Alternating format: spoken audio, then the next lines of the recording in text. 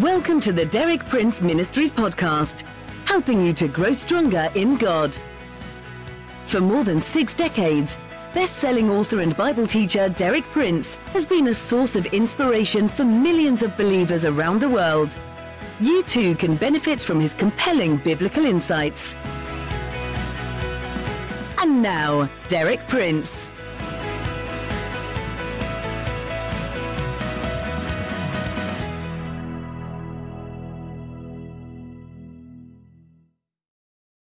It's good to be with you again at the beginning of a new week. The theme for my talks this week will be Pride versus Humility. Behind this title, there lies a law that operates throughout the universe, a law that affects every one of us, a law that operates in every one of our lives. You see, there are various kinds of laws that operate throughout the universe. There are physical laws, but there are also spiritual laws. Now, many of us are acquainted in some degree with the physical laws that govern our lives and govern the physical universe. For instance, the law of gravity. No normal person today would step out of a 4th-floor window into nothing and expect not to fall. We know there's a law that dictates the results of such an action, and we do not expect to break such a law and get away with impunity. As a matter of fact, we really don't break God's laws, whether they're physical or whether they're spiritual.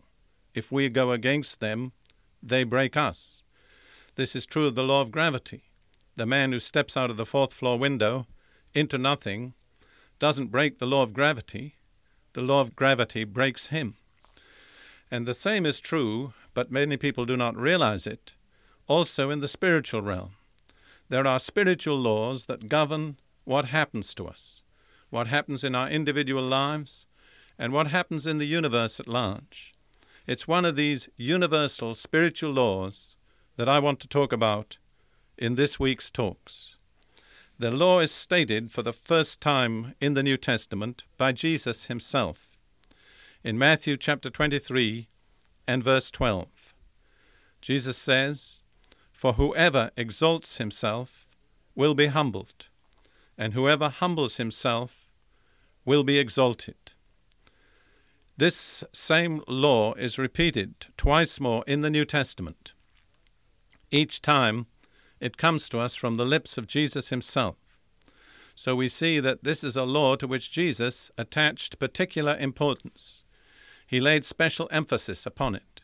He continually reminded his hearers there's a law at work in your lives, a law that governs the universe. And this law relates humility and pride.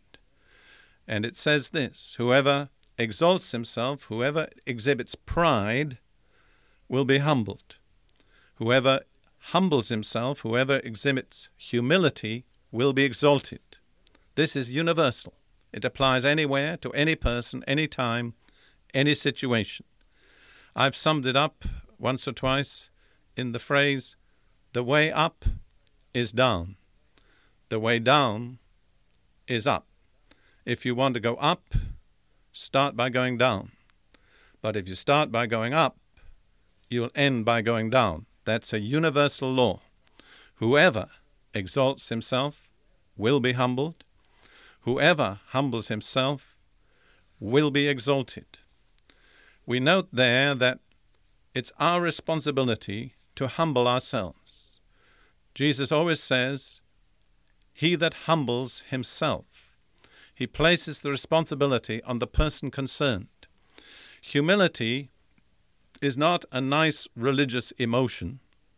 As a matter of fact, humility really doesn't operate primarily in the area of the emotions. Sometimes we try to feel humble, and we almost pinch ourselves to see if we're really feeling humble enough. That's a mistake. Humility is not in the area of the emotions. Humility is in the area of the will, and it's expressed in action. We can humble ourselves by a decision of our wills. No one else can do the same that we must do for ourselves. This is stated more than once in the New Testament. For instance, in James chapter 4 and verse 10, Humble yourselves before the Lord, and he will lift you up. You notice again the same law is at work. The way up is down. Start by going down, you'll end by going up. Humble yourselves before the Lord, and he will lift you up. Notice there, humble yourselves. Don't ask somebody else to do it. And again, in 1 Peter chapter 5, verses 5 and 6, clothe yourselves with humility toward one another, because God opposes the proud, but gives grace to the humble. Humble yourselves, therefore, under God's mighty hand, that he may lift you up in due time. Again, the same emphasis. Humble yourselves. You have to do it. And again, the same guarantee that if you do humble yourself, God will lift you up. Peter uses there a metaphor from putting clothes on. He says, clothe yourselves with humility. That's a vivid metaphor because it expresses the fact that normally a person clothes himself. He does not expect somebody else to do it for him. So we are required to clothe ourselves with humility. In Philip's translation, he brings out a very important point. He says, wear the overall of humility in serving one another.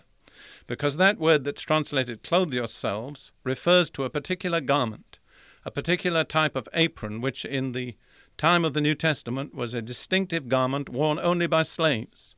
So what Peter says is, put on the garment that indicates you're a slave. Put on the overall that indicates you're there to serve. And that is clothing yourself with humility. So you see that always it's a decision of our will that's expressed in the way we behave. Now, God can create circumstances in order to help us to humble ourselves, but only we can make the right response. Notice what is said here in Deuteronomy chapter 8, verses 2 and 3, about the way that God dealt with Israel in the wilderness after he brought them out of Egypt. Remember how the Lord your God led you all the way in the desert these 40 years to humble you and to test you in order to know what was in your heart, whether or not you would keep his commandments. He humbled you, causing you to hunger, and then feeding you with manna, which neither you nor your fathers had known, to teach you that man does not live on bread alone, but on every word that comes from the mouth of the Lord. So, because God needed to deal with pride in Israel after they'd been redeemed out of Egypt, he created a special situation. He put them in the wilderness, and he made them dependent upon him in the most clear and obvious way for their water that they drank, for their food that they ate. He showed them their total dependence upon him. In this sense, he humbled them. He created a situation in which the reasonable response would have been for them to humble themselves, to acknowledge their total dependence upon God. But an interesting historical fact is this, that the majority of the Israelites never really learned that lesson. So though God humbled them, they did not humble themselves. And that's something that we all need to lay hold of. God can create the situation and the circumstances. God can help us. But only we can really humble ourselves. It rests with a decision of our wills. Humility, then, is a decision of the will. This decision, having been made, must be expressed in the appropriate action. Jesus gives a vivid example in Luke chapter 14, verses 7 through 11, where he speaks about how people conducted themselves when they'd been invited to a wedding feast. And he gave each person who received an invitation two alternatives, two different ways they could act. This is what he says. When he noticed how the guests picked the places of honor at the table, he told them this parable. When someone invites you to a wedding feast, do not take the place of honor, for a person more distinguished than you may have been invited. If so, the host who invited both of you will come and say to you, "Give this man your seat." Then, humiliated, you will have to take the least important place. But when you are invited, take the lowest place, so that when your host comes, he will say to you, "Friend, move up to a better place." Then you will be honored in the presence of all your fellow guests. For everyone who exalts himself will be humbled, and he who humbles himself will be exalted. You see, Jesus returns to that law that we've already looked at.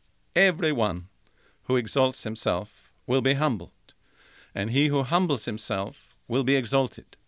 And he illustrates it with the example of the guests at the wedding feast. What he's saying in effect is, when you're invited to a wedding feast, there are places of honor and there are places of less honor. When you enter that feast, don't seek out the most honorable place. Seek out a humble place and sit there. You see, humility is expressed in the appropriate action. The appropriate action is take a low place. Don't promote yourself. Wait to be promoted. This principle applies in your life and in mine. It applies today. It can be the key to your promotion. How do you get promoted? By humbling yourself. What is the way up? The way down. For instance, there are a number of different situations. You may work in an office. You can act as if you were the manager, the boss, or you can take a very humble position. You can be lowly. If you're lowly, you'll be exalted. It may be in your relationship in your family. Don't be arrogant. Don't be proud. Don't be self-seeking. Be willing to serve. Put on that overall of humility, the garment of the slave. God will see to it that you're exalted. There are countless other situations in which this principle applies.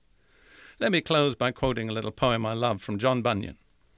He that is down need fear no fall. He that is low, no pride. He that is humble ever shall have God to be his guide.